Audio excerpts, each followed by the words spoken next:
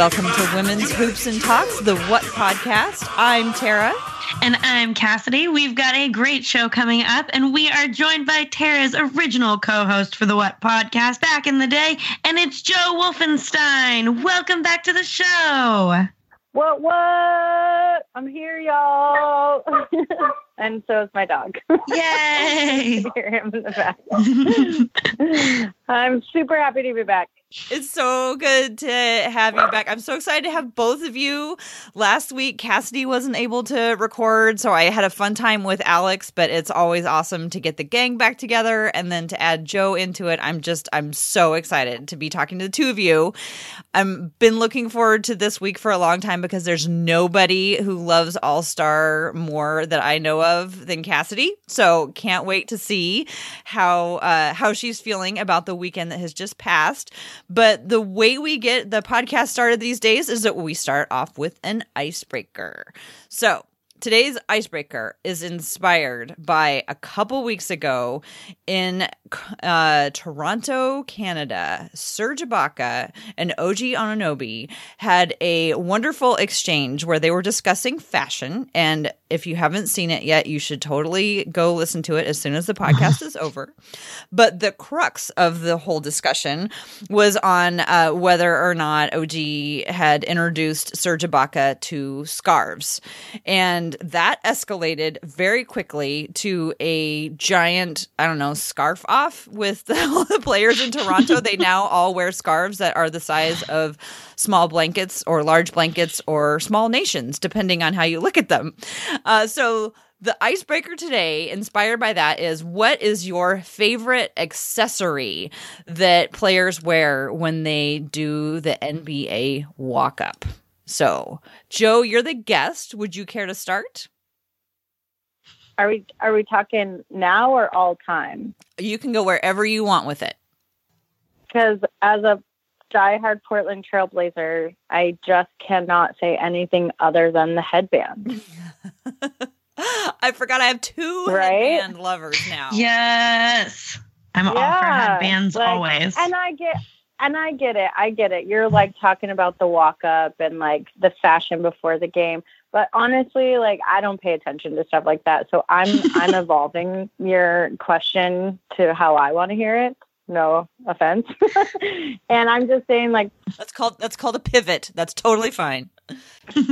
I'm pivoting. Because I thought about it. I thought about who these like really incredible, iconic fashion gurus are. And I think it started back in the day because of like David Stern was trying to improve the image of the league. So he started putting more guidelines on what they could and could not wear versus them just showing up in like sweats and a jersey or whatnot. So I remember like how Allen Iverson got super colorful and creative and stuff like that. Mm-hmm. And then in obviously more recent times, some really incredible fashion guys are like Dwayne Wade or Carmelo. And then I think you could say any freaking time that Russell Westbrook walks up to anything, right? Those are all like super iconic, memorable fashion sort of guru guys. But for me, I'm going to take it for the game itself. Like I loved the headband. I loved the double wristband, like all that kind of stuff. It was just this really cool, iconic style that was played in the 90s. Cliff Robinson, if you remember, wore a headband all the time. And then they all got together and sang, "Can I get a headband?" So to me, I decided that I was going to adjust the question slightly and go with the headband. Perfect. Tara, how about you? You have a favorite? So, yeah. So I love, that was an awesome answer, by the way, Joe. I'm going to go back to like the original question, and I love necklaces with medallions on them because because they're sort of like I don't know if you guys had charm bracelets when you were growing up, because charm bracelets, like you could like hang little things from them that sort of like told your story. Like, if you went to the beach and you would go buy a charm while you were there. So I like fashion, or I like jewelry that tells a story, and a lot of NBA players like have cool medallions that they have on, and then my favorite one is of course the one that Damian Lillard wore that has Dame Jr. in it, and it's like surrounded by encrusted diamonds, and I love it so much. So I love any sort of expression from the necklace. That's my favorite. Wow, that's a very good answer too. Yeah. I don't think anyone's necessarily going to be surprised by my answer, but I'm going with, I think, a new trend that needs to happen, which is the travel mug for coffee, because I feel like we see so many players walking up with travel mugs, and I want a new fashion trend of just insane travel mugs. And I also want to see which players drink like tinier coffee drinks, because I'm just looking for which player drinks a cortado, because that's my favorite coffee drink. And so I need to know things, and I need fancy to-go cups. So a tinier coffee. Which player has a tinier coffee drink? Cup. Yes. I feel like that should be the name of this episode. It's a great vision. Wasn't it Boris Diaw who had the espresso maker in his locker? I just thought like that is got to be my favorite teammate. He would be the best teammate ever. I'd be there all the time. It, though, I guess if he didn't share espresso, but it's my understanding that I think he was that he shared. Anyway, okay, before we go too much longer on accessories, let's rein it back in. And so, Joe, it has been, gosh, I saw you not long ago around Christmas time because you were in town, but it's been a couple of years since you've been a regular on the podcast. So, like, what have you been up to? I have still been just living in Alaska and traveling the world. So I usually get out 2 to 3 months out of the year and go travel and stuff. So this year I did October and November, and then left again several times in January, and then went on a little weekend trip this weekend as well. So I unfortunately did not hit my recording settings right and didn't record the All-Star game. I'm really sad about it. But yeah, I'm doing my living and working and traveling thing. And I try to stop in Portland whenever I'm coming in or out of Alaska, which is how I ran into you. I very quickly flew down for 48 hours because my family made a big deal about me being around on the holidays, which I'm usually not. And I said, well, fine. If I'm coming, I'm going to the Blazers game, and you can come or not, but I will be there. So it was a really special, fun night. My friends from Alaska are actually living in Portland for school for a year, and they have a little 2-year-old daughter, and I'm one of her many, many loving aunties. And so I made them wait until I came into Portland so that I could be the first person to take Kennedy to her first Blazers game. Aww. And it was super fun. Yeah. You met her. You met Kennedy, that sweet, sweet little girl, when you saw me. Yeah. So that's basically it. So how do you stay connected to the Blazers from being so far away? It's actually gotten really difficult in the last few years, not just because I'm traveling, but if I am in Alaska in the wintertime when the season's going, then I'm working at a restaurant at night. My main job and main source of employment is from May to September in the tourism industry. And then I have a lot of flexibility to travel in the wintertime because I work at a restaurant that's super understanding. But as you know, restaurant jobs are usually at night. So it's incredibly difficult for me to watch games. So I try quite a bit to keep up on podcasts, although I've been pretty bad about that even the last few months. It's been a hectic few months for me and my family. And then just watching scores online, trying to read the articles, keeping up with Blazers Edge. And then occasionally along my travels, I'll run into a fellow Portland Trail Blazers fan. Whenever that happens in a foreign country or even a state that isn't Oregon, I freak out. I just go running toward people. All my friends that are with me are like, this is so embarrassing. Or there have been a few times where they'll see a Portland Trail Blazers logo up ahead and they'll like steer me in a different direction and later tell me that they made me avoid it. It's always fun to like catch up. There was one time I went running after an a gentleman in Europe somewhere. I don't even remember where. I was so excited. He had this shirt on. I was running, screaming. I was yelling, Rip City! And he wasn't turning around. And then I finally caught up to him and I was like, oh my gosh, I'm a huge Blazers fan. And he was like, who are the Blazers? So he was like just wearing this shirt that someone probably gave him, or he got it at a thrift shop or something. But one time I went into a big Russian nesting doll store in Prague, and they had a whole section dedicated to sports. And I was like, this is so sad. There's never a Blazers version anywhere I go around the world. It's always just like the really big market teams. I was really disappointed in the owner of the shop. Was like, well, what team are you looking for? And I said, the Portland Trailblazers. You don't have a single one in here. And he's like, I think I do in the back. And guess who it was, Tara? What? Ed Davis. So I have a Russian nesting doll set from Prague in a Blazers jersey that's Ed Davis. And it's all Ed Davis? So, like every little one is Ed Davis? It's all the way down to the tiniest Ed Davis. Oh my God, that's amazing. So yeah, I find ways to stay connected. Yeah, it's pretty much the greatest find I've ever found. Oh my God, that is... Oh my gosh, that's the greatest find anyone's ever found. Yeah. He was like, is there a famous Blazers player named Ed Davis? And I was like, you're in Prague, you don't know. Yes, the most famous Blazer is Ed Davis. That's so, like, I wonder who chose to do Ed Davis. And then I thought, well, maybe it's just they picked a random number, but like, no, it says Davis on the back of the jersey. That's incredible. It's pretty great. Yeah. Oh anyway. When you display it at your house, do you have it taken apart so it's all the different Ed Davises, or do you have it like just all together and then you just hand it to people to explore? Oh, I don't let people touch my Blazers things. So no, nobody touches it. I have a whole big cubby. They were in my apartment when I moved in. There are these like huge cupboards in my bedroom, and so there's this whole big one with all this Blazer stuff in there. And then my hallway going up the stairs to my room, I have mounted on the wall my authentic 1980s basketball hoop, Portland Trailblazers basketball hoop. And then I finally did it, Tara. I finally framed the LaMarcus jersey. I just got it done a few weeks ago, maybe a month ago.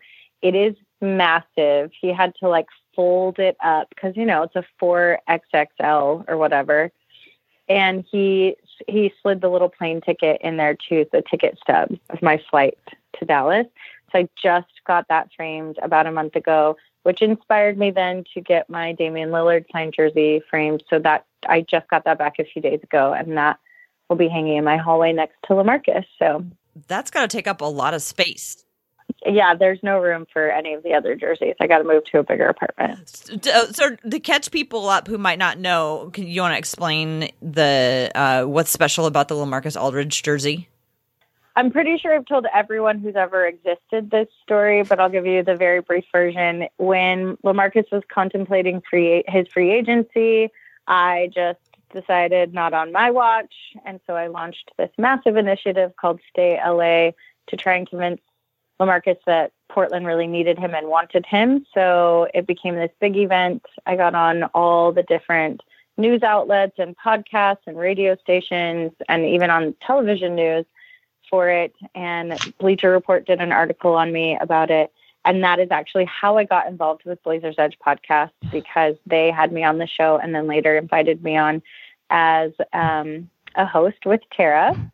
And he ended up leaving, which made me cry for several days, especially because he did it on my favorite holiday, which is July 4th.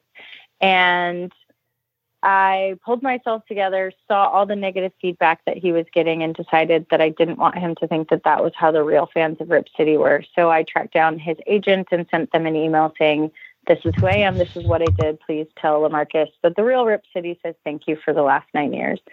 And they wrote me back the next day and said, can you get on a plane on Sunday? Because he wants to fly to Dallas to have dinner with him and say thank you. And it was one of the greatest nights of my life. And at the end of it, he gave me one of the jerseys he was wearing during the Houston series, which at the time was the only playoff series that he had ever won in his professional career. That's amazing. I still miss him every day. I know since you've been far away, so you don't know that, or I don't know if you caught that there was a lot of rumors earlier that LaMarcus might be interested in coming back. It just, it was a buzz for a little while. Obviously, it didn't happen at this deadline, but there's been, quite a bit of coverage about him maybe someday coming back here, and him and Damian working through. It sounds like, Damian was really young, LaMarcus was in a different place, and they just didn't really connect in a way that made it make sense for him to stick around. But maybe someday, we'll flame that fire in you, Joe. I did read all of that stuff, and I'm hoping that since the Spurs aren't doing so hot this year, that maybe he'll just want to come back. And he gave me a very personal insight to his relationship with Damian when we had dinner and stuff. And I do think that they have a really, really great respect for each other, regardless of how the relationship was. And I do think that as seasoned, well-rounded, well-respected players, that they would be happy to play together again. So. Oh, that's so cool. Thank you for sharing the story again, because I'm sure we've picked up some new listeners who didn't know all about that. And also just love hearing like what you said about him and his relationship with Damian. One of the things that we just came through is All-Star Weekend, and one of my favorite things about All-Star Weekend is just watching players interact with each other and get to like not be competitors so much and just kind of sit next to each other and enjoy the atmosphere. But I'm not the huge All-Star fan here. Cassidy is. So I'm going to turn it over to you, Cassidy, and have you tell us like what you thought and lead us through some All-Star feedback. Well, the last few years I've been really disappointed with All-Star Weekend. I still love it. I'll love it no matter what. But I loved this weekend. It was so much fun. I had a blast, and I'm wondering what you all kind of thought about this weekend. I know we all caught kind of different parts of the weekend, but overall impressions?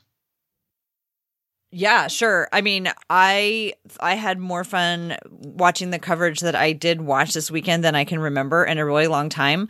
I always like the night where they have like the skills and the dunk and the 3-point competition, because it's so efficient. I just admire how they've kind of got it down to just like in terms of like running the show.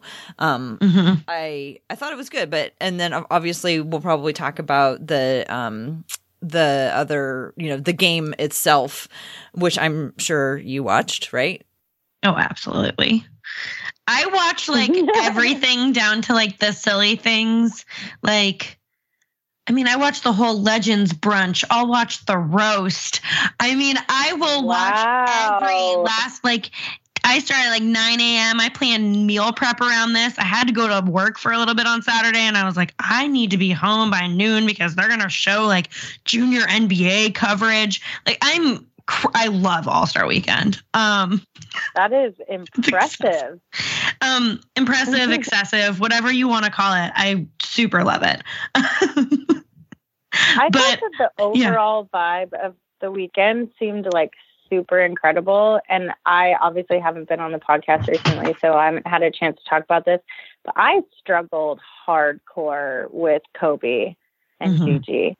Like it was very, very difficult for me. I mean, I hated him growing up, but it was like this love to hate sort of thing. Or I loved him. I loved his game. And so I hated him because he's always crushing us.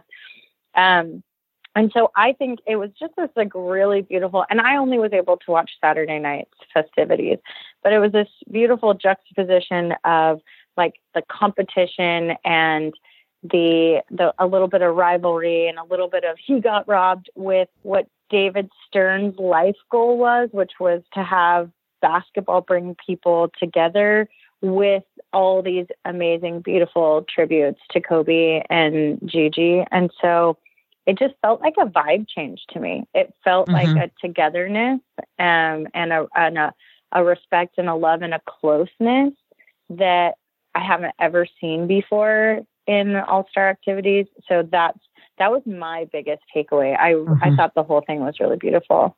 And I did think at the beginning of Saturday night, most people are having 24 seconds of silence or moments of silence and stuff. But instead, they said for 24.2 seconds, we are going to be as loud as we can possibly be. We're going to cheer. We're going to hoot. We're going to holler. We're going to scream to honor Kobe and David Stern. And it's just something that is different and unique, just like they were. And so I thought it was super cool.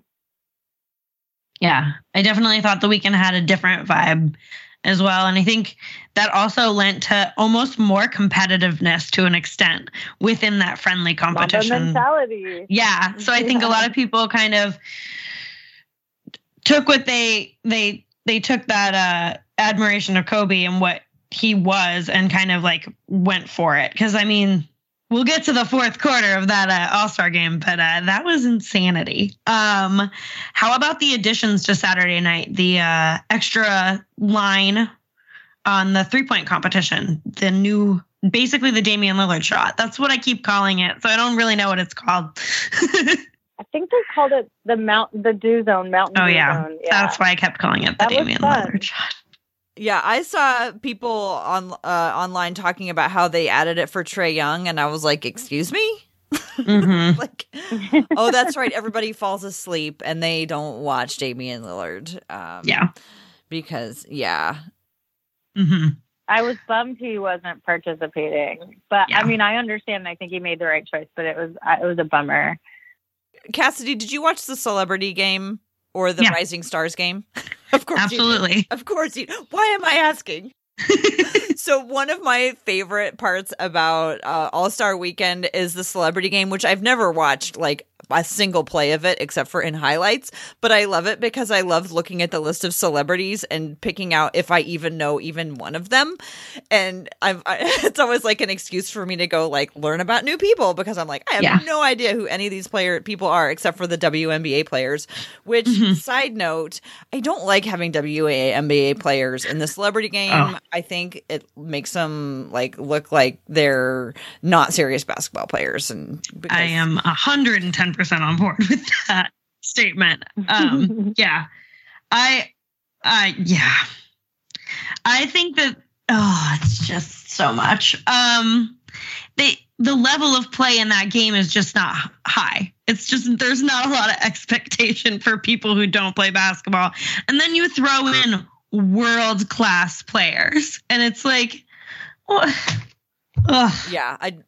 it's just like a little embarrassing to like the way that they're just kind of an afterthought, and it's like, come on, like that's just they're real professionals here, and the other people, like, sure, they may have been good athletes, they may have a reason for being there, but they're not professional, like you said, in the best the best of the best. But I did learn about I learned about a bunch of people that I didn't know anything about, but there were two that I thought were pretty cool were included. One who I didn't know anything about, and except for like the Wikipedia article that I read like right before we started, was Jose Andres. Do you guys know who he is? I picked him out because he's 50, which means he's my age. So I was like, okay, there's a guy who's my age in there. But he also started the World Central Kitchen, which is like, he started it 10 years ago in response to the Haitian earthquake. And he goes around the world during disasters and like sets up things to like to feed people who are working on disaster recovery relief. He's got like a bunch of restaurants all over the world, but like that's kind of his thing. And I just thought that was so cool. I had no idea who that was. That is really cool. Yeah, I didn't either. Who was the like chubby dude that they kept having like highlights? He's my other favorite. Oh my god. Okay, I was like, who is this person and why is he all over any sports news outlets right now? I can't wait to tell you. Cassidy, did you already know who he was? And No, I had to look him up. Okay, so you, I think, are talking about Anthony Spice Adams, also known as Creamy Biggins. And the video that you're talking about is this one where he's this big dude and he's on the pink team. So he's a big dude in a big pink uniform. He used to be an NFL defensive player. So imagine. There you go. Gotcha. And he was doing all these really fancy moves and then got close to the basket and Quentin Richardson just blocked him without even jumping, just swatted the ball so far away. But this dude is so funny. He retired from when he was a free agent, several years ago when he was a free agent, he started making videos of his life while he was a free agent and what NFL players do while they're waiting to find a team. And it was him and his little family who were super cute. And then they interviewed his wife and they were talking about time they were driving past a White Castle. And she said that she saw him look at it and she thought, oh no, I know exactly what he's going to do. So he held a press conference and retired, I think, from the NFL, from the White Castle. I don't know. I was watching all these videos. I couldn't stop because they were so. He had this press conference from the White Castle. And I just put 2 and 2 together. And he also hosted the Great American Baking Show. Yes. So I do remember this. Okay. Yeah. Oh my gosh. So I would be way more prepared for this podcast if I hadn't gone down a Spice Adams YouTube rabbit hole. But yeah, so I was very excited to find. I'm so glad you went down the rabbit hole. Yeah, you need to go down it too, and we can compare notes later. But anyway, yeah, so I don't know how they choose the celebrities. I guess a lot of them had Chicago ties, but I enjoyed, at least I didn't have time to learn much more about Bad Bunny or any of these other people, but I'm sure they are all interesting as well. Yeah, it is a wild ride, that game. Stephen A. Smith almost getting kicked out of the game. I mean, I'm not surprised, but. So Stephen A. and Michael Wilbon were the coaches. How did they end up deciding that they were going to have 2 ESPN commentators be the coaches of these? Are they always the coaches of the celebrity game? Wilbon's from Chicago. Okay. I don't know about Stephen A. And why wouldn't you have Stephen A. be a coach? It sounds like the best idea ever. Yeah, I mean, it was entertaining, so I mean, you can't deny that. I think he's hilarious. I love him. I would love him to coach me on anything in life. He should come to my house and coach me how to put up all my Blazers paraphernalia. That would be awesome. I would watch that series. I didn't watch the game, so I don't even know what near ejection you're talking about. He did get a T, only one.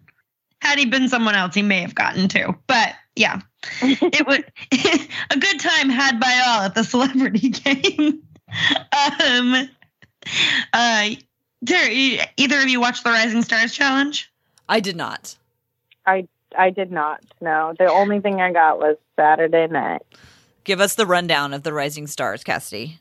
Rising Stars was just a solid game, but kind of still all-star gamey. So not a lot of defense, a whole lot of offense. But just a fun game. I was doing a lot of other things while I was watching it, so I wasn't paying full attention to the game. But overall, it seemed like a really fun game, except, I mean, no Blazers. So I was like, I don't care. I mean, I was disappointed we didn't get to see Ant or Nasir. There's a lot of young players that have been making a big impact. And I was like, okay. Gary. Okay. Yeah. I mean, what about Gary? But, I mean, the league right now is just so packed with insane young talent. And it's like CJ's problem with never getting voted into the All-Star game, not that he necessarily has the numbers, but back when it was the discussion of someday he'll be an All-Star. It's just how there are too many. You'd have to expand the roster, really. Yeah. Well, speaking of that, I think there's a way that you could include more players, and I think that would be a mixed 3-on-3 tournament. So WNBA players, NBA players, 3-on-3 tournament, televised, maybe leading up to the weekend or part of the weekend. Or if you're going to do a mid-season tournament, include that as part of the tournament, and they pick their teams. So no necessary alliances. Right. You pick your teams, 3-on-3 tournament, mixed teams. I like that as a way better way to use the WNBA players. Yeah. That's a really cool idea. So, you should write in. All-Star Weekend. I'm coming for you. Give them your thoughts. I have so many. But so Rising Stars Challenge was fun, but I think there are more fun things that they could be adding to the All-Star Weekend. How about All-Star Saturday night? Dude, can we just talk about how it's like today's game is like a big game. Like, did you see those boys in the skills challenge? Oh, you mean a game for bigs? Yeah. Yeah. Yeah. Like, I mean, the game has evolved so much that bigs have to be so much more versatile. They have to have more range. They have to have better ball handling skills. You know, like, I think I read once that the year of the first 3-pointer that any center or any player that was considered a center at the time, it was like less than 100 threes that were taken the whole season combined, all big men. So it's just like evolved, and now it's into like the several thousands and stuff. So I think they've just been forced to become better skills players. But I like the fact that it came down to just an all big men final. Yeah, and the fact like Beverly was immediately out. There was this moment where one of the commentators was like, "Bam, shut me up," and I'm like, "Bam, just shut everyone up." It was really, really incredible. And you know me, Tara, like I love like that nitpicky skills sort of player, like the Wesley Matthews or the Nick Batums and stuff. And so I loved it. I loved seeing their skills. And I love seeing players that, you know, people don't really know that much participate in some of these challenges of Saturday night. It was super fun for me. Oh, go for it, Tara. Oh, I enjoyed that Sabonis made it through. I just like Sabonis. Yeah. I mean, anytime I was definitely yelling for Sabonis at that point. I was just like, yeah, but I mean, Bam is they're both fun. Nobody's a Blazer. How about that 3-point contest? I love the 3-point contest. And that was a good 3-point contest. It was a crazy finish for some of these guys. Who the heck is Duncan Robinson? I agree with you, Cassidy. It was crazy. And some of these rounds were like their finishes were insane.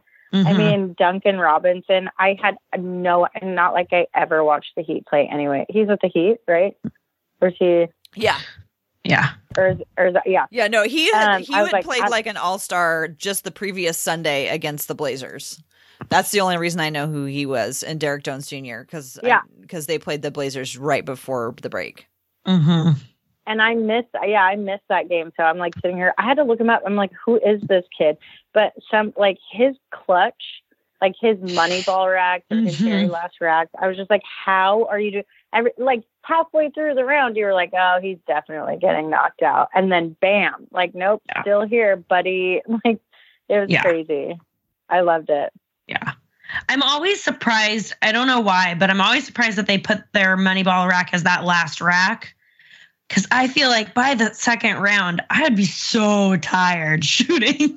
Like, I wouldn't want that to be such a big part of my score as that last rack. But people killed it this year. I mean, that's why they're NBA players. They love being clutch. Yeah. I love it. I mean, the winner came down to the very last ball when Buddy Hield won. You could not have asked for a more thrilling 3-point contest, in my opinion. Yeah. How about Well, how about the dunk contest? Let's just talk about the dunk contest because that was insane. A lot of controversy the day after during the scores, whether or not they were supposed to score it the way they did. Did anybody have any favorite moments from the dunk contest? Tara, you go. I liked Derek Jones Jr. I'm sorry. I know that's very unpopular. I thought that I was absolutely fine with him winning. I thought Aaron Gordon was also great. But the thing that I was really tired of hearing about was he got 5 perfect scores. You got 5 perfect scores. Well, I read the rules, and the rules are there's a first round, and then you go to the second round and you start over again. So that was not a reason. And also, Taco had to duck way over so that he didn't get his neck cut off. And so, I mean, not like I could even come close to either of those. Duck way over. He did not have to duck way over. Okay. His head got caught, and I don't care who you are, Gordon still jumped over 7 feet.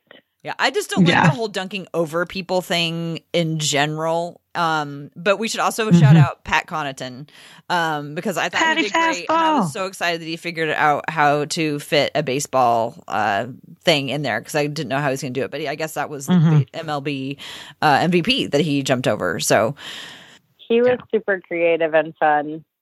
Wow, I would have loved to see more of what he had to offer for sure. Yeah. I wish there had been a bigger pool. Annoyed? Oh, yeah. Oh, yeah. I mean, was anybody else super annoyed that Dwight was even in it? I don't know why. I just can't. I can't get behind Dwight. Just retire or something. Because I mean, I feel like anytime he shows up to anything, I'm like, why is Dwight here? Yeah. Although that's how I felt the whole time. And then he landed that first dunk and I was like, what just happened? Because I did not think he was capable of that. And that was an incredible dunk. I don't think it looked very good in full speed, but when you slow that down, he basically would have gone through 2 defenders if that was an in-game dunk, which he definitely wouldn't do. But that was a really nice dunk. Was that his off the backboard one? No, it was like a 360 reverse thing going on, and he double switched it. And so that was the dunk. I mean, it didn't get him far, and that was fine. Right. I did get more on board with him with the Kobe tribute, and I do wish they had given him all 10s for that. But that's just my emotional side playing through, which, as Tara knows, does not often come through in basketball. Well, I truly believe that if I have not punched a wall, it is not a 10. So I think judges are throwing things around a little bit crazy sometimes. I mean, score it. Really score it. Because when it comes down to it, people got angry because they don't actually score anything for real. They throw 10s out. Then someone's trying to throw a 9 out. Then they're trying to balance the score, but somebody messes up. Because I feel like that's what happened at the end there. And then you've got Dwayne Wade saying, I was pressured into the score. And then you're like, well, great. Why'd you say that? So, I see where you're coming from. But I'm actually with you, Tara, on this one. I had made a bunch of these chocolate truffle things, and I think my new adult equivalent of punching a wall for a 10 is me dropping a chocolate truffle because I'm on a sugar cleanse, and I just I was super excited. I made these delicious date chocolate truffles, and I dropped one on the ground during a Derek dunk, and I was like, oh, that might be a 10 because when I'm that excited, that might be a 10 at that point.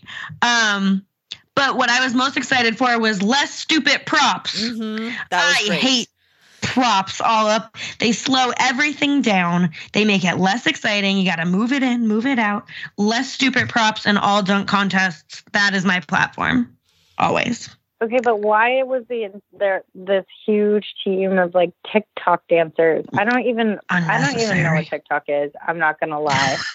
But I don't know how those two girls, how are they famous from TikTok? I don't get it. It really confused me. And then it was just a distraction. And what were they even doing in the background the whole time? Okay, so I learned a bunch about TikTok this weekend, and I knew wasn't going to talk would. about it because I don't want to go on for too long because we're going kind of long.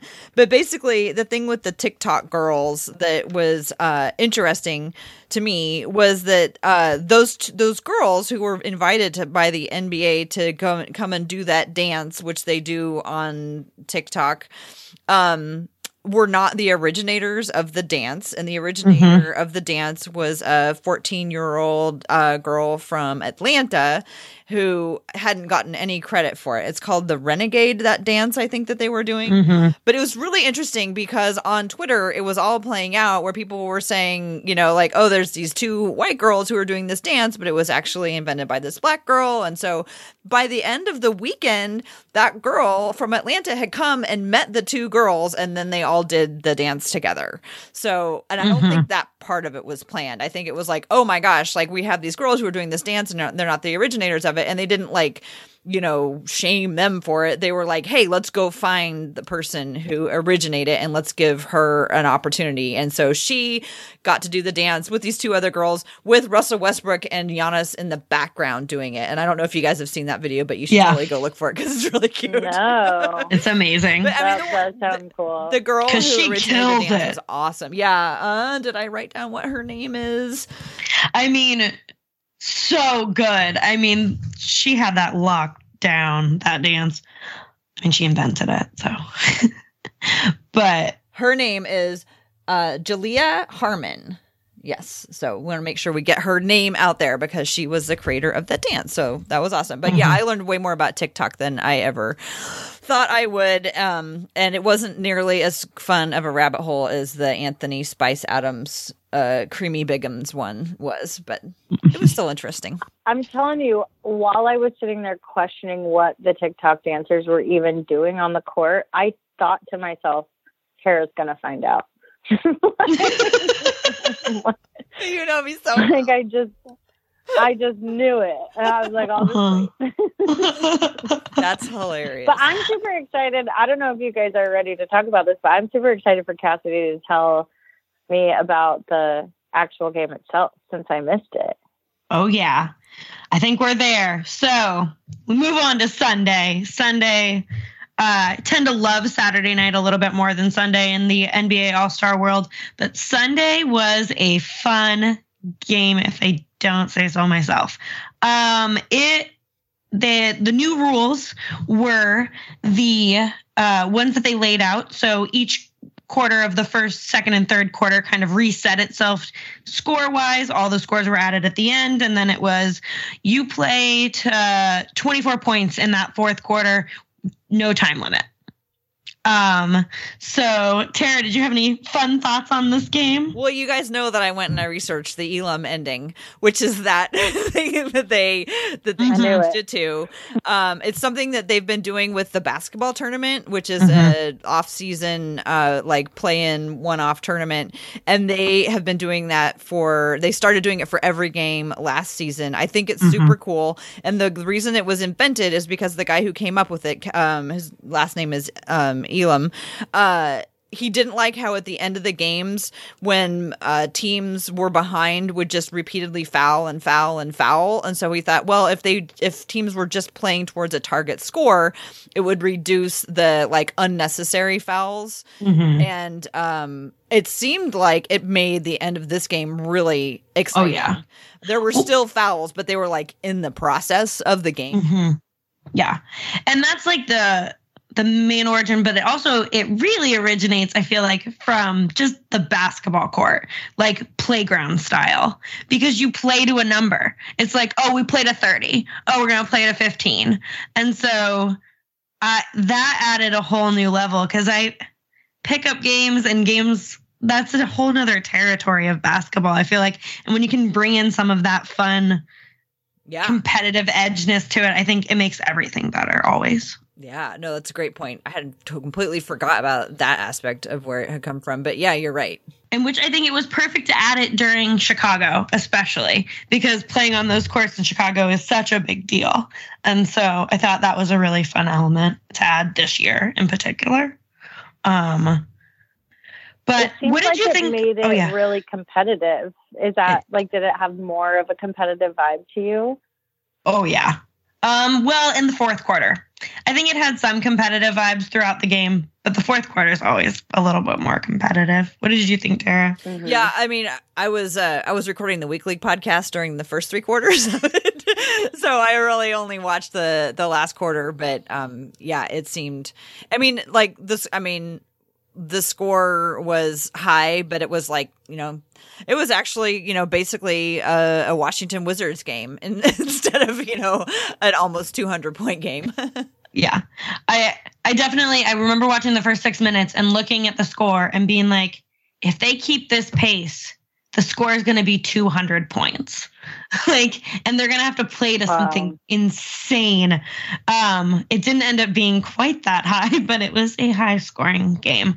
I think the first 3 quarters are kind of what All-Star play is, but kind of almost elevated to an extent, a little bit more defense, but a lot of dunks, a lot of fun plays, players showing off. And I don't ever have a problem with that because who wants to get injured during the All-Star game? This is a time to have fun, to show off. I know people want a really competitive game, but I think more than anything, it's just about celebrating basketball during the All-Star game. I'm surprised Kyle Lowry didn't get injured in his incredible flop. Oh my God, Joe, you got to watch that. I mean, it was like I'm writing this down, and it was perfect because he flopped against James Harden, and so James Harden had a basket taken away. It was mm-hmm. I don't know if it was scripted, but it seemed like it was scripted. I mean, Oh, wait. Are you telling me that he pulled a James Harden on James Harden? Yeah. That's exactly what you're telling me. Yeah. Wow, I have to watch this for sure. It was very entertaining.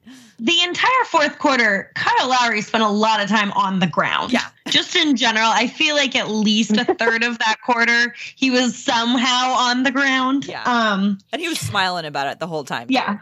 He was playing hard. I appreciated it. I think one of the other things that I thought added a lot of fun to the fourth quarter especially was having those 2 charities there and all of those kids sitting up close by the teams, and you could hear them chanting for their teams. And I think that added a little bit of an edge to the players, like, oh yeah, the kids who we're winning money for are chanting for us. And you don't want to disappoint them. They're here for the game of their lives. Yeah. Oh, that's so sweet. And I think that's another element of honoring David Stern that probably was just a very subtle, because his whole goal was to make the charities and the fundraising and the NBA Cares more prominent and more of a global brand and things like that. Oh, that's really cool. I didn't realize that, obviously, because I didn't watch it. I didn't realize they got to sit right up close. And they got to storm the court afterwards too, which was super fun. What? And I know a lot of people are making a big deal about the discrepancy in how much was donated to each, but I think Adam Silver made it pretty clear in another interview that they were going to do right by both these charities, no matter what. So I'm hoping it was. I didn't want to see any sad kids. I'm sure there'll be an announcement about that at some point, because you're right, they couldn't unevenly donate like that. I think it'd be a big deal. So they had to get to exactly 157. Yeah. So the deal was they had to score. So after the first 3 quarters, all those quarters scores were compiled. And then 24 was added to that total number of the team that was ahead. And then that was the score you had to get to. And it was 24 for Kobe. No, well, you could, I think. You just had to get to the score. Although my husband and I joked that you shouldn't be able to get over it, and then you should take away 5 points. It's like The Price is Right. You can't win if you go over. That would be so much more exciting, yeah. So then there was something about Anthony Davis missing a free throw. Yeah. So what happened there? The score ended up being 156 points for Team LeBron, and you had to score 157 points. There was a little bit of a flop thing. Kyle Lowry ended up on the ground. Anthony Davis got fouled in that process, ended up at the line. He claims he missed the first free throw on purpose to add excitement to getting to 157. I don't know if I'm buying that. He made the second free throw. Kids stormed the court. and Team LeBron wins. So I thought it was hilarious that like the most exciting quarter we've had in All-Star basketball for forever was decided by a free throw. I know a lot of people were complaining about that it was decided by a free throw, but I mean, that was a pretty high pressure free throw. I mean, it could have been way more boring. I mean, I didn't really have a problem with it ending on a free throw, especially with Anthony Davis having to shoot it just like, because that's a lot of pressure, right? Yeah. He's not necessarily known for those. And don't ever let Lee Ellis from No Dunks hear you say that. He loves free throws. Like, his favorite thing about the game of basketball. So hopefully he doesn't listen to our podcast, but also hopefully he does listen to your podcast. Yeah. Because everyone should be listening. I'm going to tell him to listen. If he has words, he can go ahead and he can email us at, what's our Shots email? fired. hoopsandtalks@gmail.com. The other thing that I think added to the excitement of the fourth quarter was the coaches challenge. I love that thing. It's the gift that keeps on giving for me. How do you all feel about it? I did not notice that. Yes, there were coaches challenges on 2 calls in like the final 5 minutes of that game. And I thought that was really fun. I'm all for the coaches challenge. You know, the only thing I'll say about the coaches of the All-Star game is that Frank Vogel looks like he's 10 years younger. Like, that never happens to coaches who are under a lot of pressure. And he's suddenly, like, this season, like I said, he looks 10 years younger. Like, he looks like life is treating him great, which is not what I was expecting going into this season. The sun. It's all that sun. Maybe that's what it is. All that beach time, all that good fresh air. All those juice bars everywhere. That must be what it is. Going to the oxygen bar. That must be what it is. LeBron James's juice bar. His wife's juice bar, or did she shut it down? Oh, I don't know. I don't know. Oh, she that's used to have ones with like a few different locations. Although I shouldn't talk, I don't even know where the locations were. Something else to investigate. There you go, Tara. Well, we're going pretty long, so we should probably start wrapping it up. We didn't talk about Damian Lillard's performance. All I'll say about Damian Lillard's performance is I was so worried that he was going to strain his groin and or fall off the stage. And I think all of the soccer moms in Portland were like screaming, "Be careful! Don't hurt your groin," which is exactly, I'm sure, what a rapper wants when he's playing. But it was cool to see him. I'm glad he got to participate. I was so proud. And it's pretty cool that he's the only player to ever like perform artistically at the All-Star game and perform in every event. Like, that's a pretty cool statistic for him to ride high. It's probably going to rain for a while. Like, I don't know of any other NBA players that try so hard with their music or whatnot. Although, did you guys see Victor Oladipo on The Masked Singer? Absolutely, I did. He can sing. I knew it was him. I knew it was him. Episode 1. Anyway, I was like, Victor Oladipo. Yeah, I'm not. Sorry, Tara. I'm focusing. He might be the next to perform. That's all I'm saying. Moving on. Yeah. All right. Well, to wrap it up, I'm curious for you two. Like, the Blazers have, we're on the end of the season, the final run. Whether or not they're going to make it to the playoffs, they certainly sound like they're going to try. Who are you going to be? Which player are you going to be watching for on the Blazers for the rest of the season? And really have either high expectations for, high hopes for. What are your thoughts about that? Let's see, Joe. Do you want to go first? Yeah, I'll go. I mean, for me personally, it's really all going to depend on our bigs. Obviously, we've said that for years. I feel like that's just like the lot in life that the Portland Trailblazers seem to inherit. And, as far as I understand, there's really no firm return date for Nurk, right? Especially with this new calf strain or calf injury. But even if he's back soon, like, we don't know what his minutes are going to be like. We don't know how long it's going to take for him to integrate back into the team. What's it going to look like for him for a while, really? Like, and especially like we just really rely on those pick and rolls like from Dame and CJ and stuff. And you've got to have a level of agility and flexibility and quickness for that. And so I'm a little bit concerned about his timetable. So for right now, I'm just going to like move forward with Whiteside needing to be the guy, which he's averaging like career numbers. He's doing really well for Hassan Whiteside. But my biggest issue with him is that he's just like, he doesn't have a lot of the smaller, like less noticeable skills that Nurk does. He's not as agile, you know, he's not as versatile. And my biggest issue is he doesn't work as hard. He's so lazy half the time. Half the time, you know, I'm sitting here screaming at the TV going, why are you just standing there? Set a screen, you know, get to the rim, do something. And I feel like Nurk just tries. He tries on a higher level than Hassan. So for me, the devil's in the details, and Hassan is not giving enough.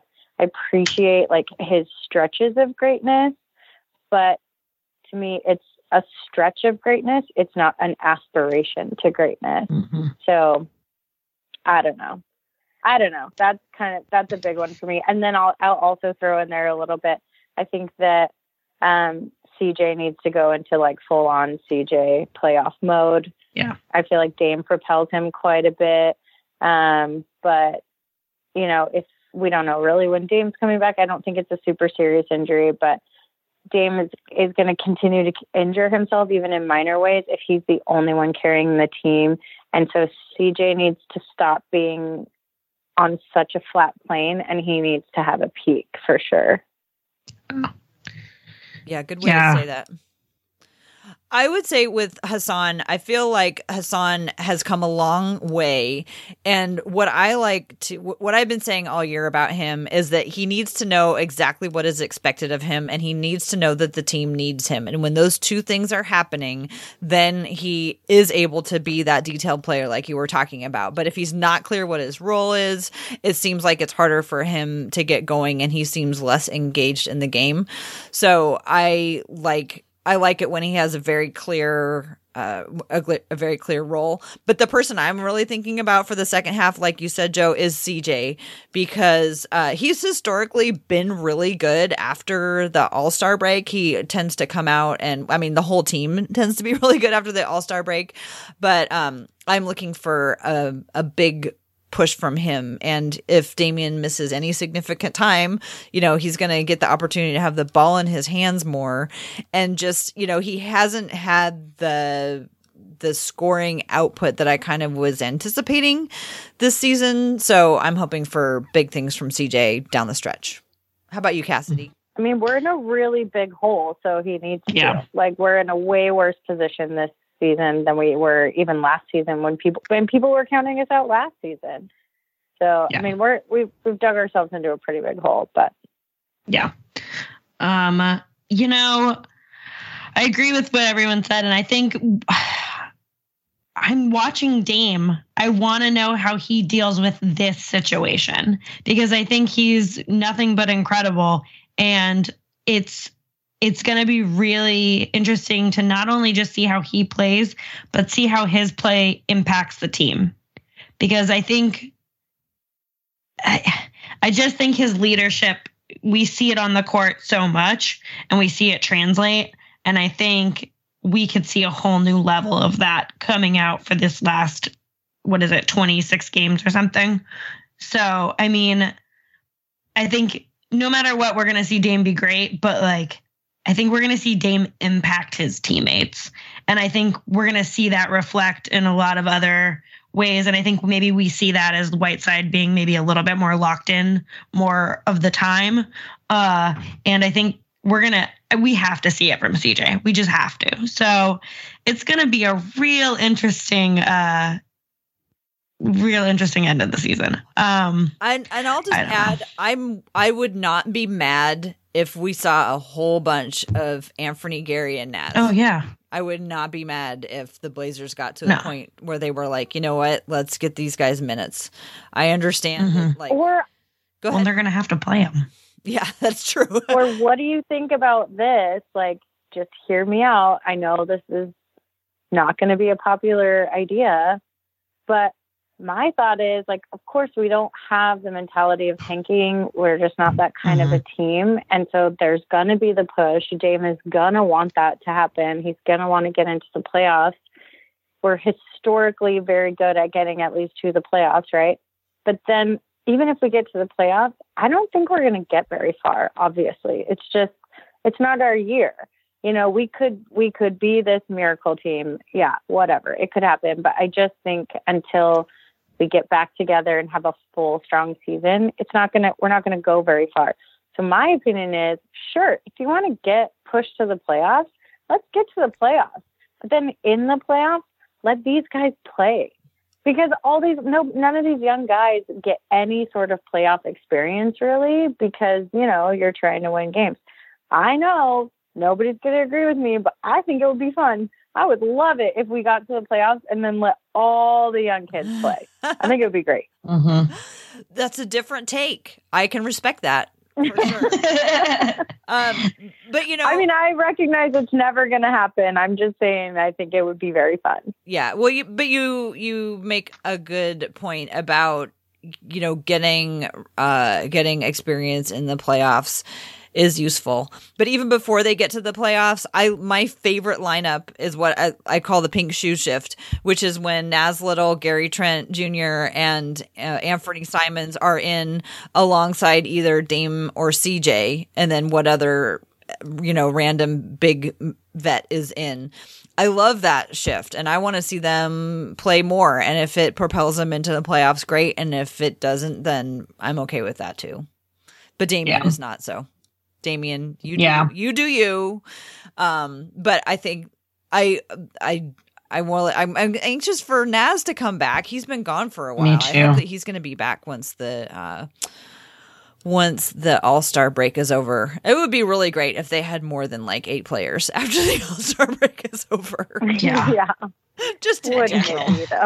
Yeah. Just having players would be really nice. Yeah. Like, yeah. That would be really cool. Yeah. Let's get to the double digits at least. Yeah. You know.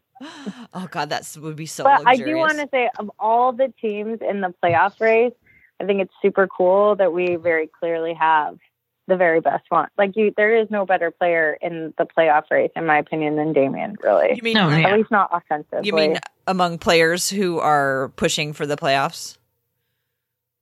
Yeah, Even like the teams that who are 8, fighting 9, for the 10 playoffs. seed. Yeah, in the playoff race. Yeah. I don't know. I thought, go ahead. No, go ahead. You finish. I mean, he's just like, in this moment, he's just like sizzling out of control. I mean, he dipped down a little bit the last few games, and those are tough losses and stuff. But I mean, that kid is something special. I think it's so amazing that in our lifetime we have gotten to see the game change the way that it has. We've gotten to see players like Clyde, like Jordan, like Kobe, like LeBron, like Damian, like Anthony Davis, like Karl Anthony Towns, like, you know, Luka, all these players. It is a really cool, like 20-year span of players, 30-year span of players that I feel super fortunate that I got to grow up watching and continue to watch.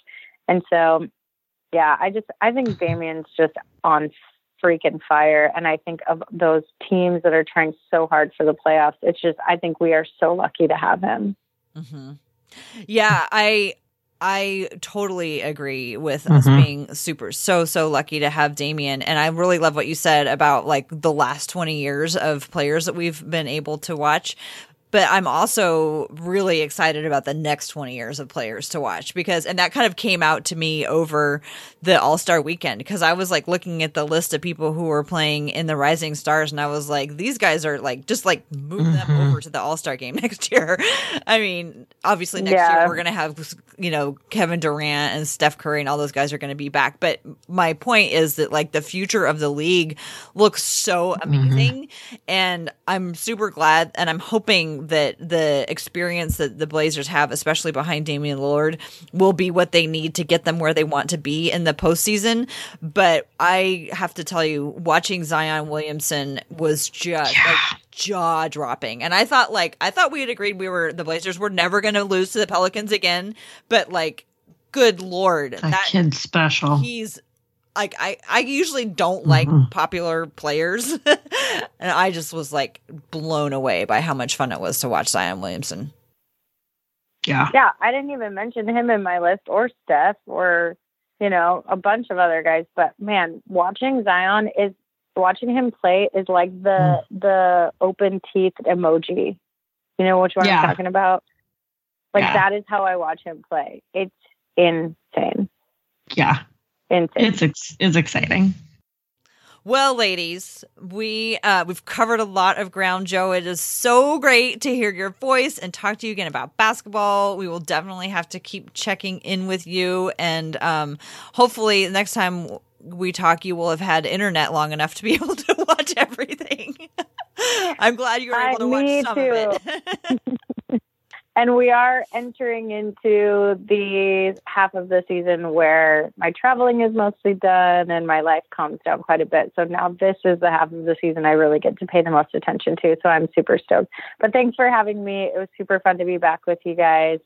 I love it. I'll come back anytime. Right on. Yay. Now, I don't imagine in the last couple of years, because you had a pretty hard stance on it before, but have you joined Twitter in the last 2 years? Not even remotely close.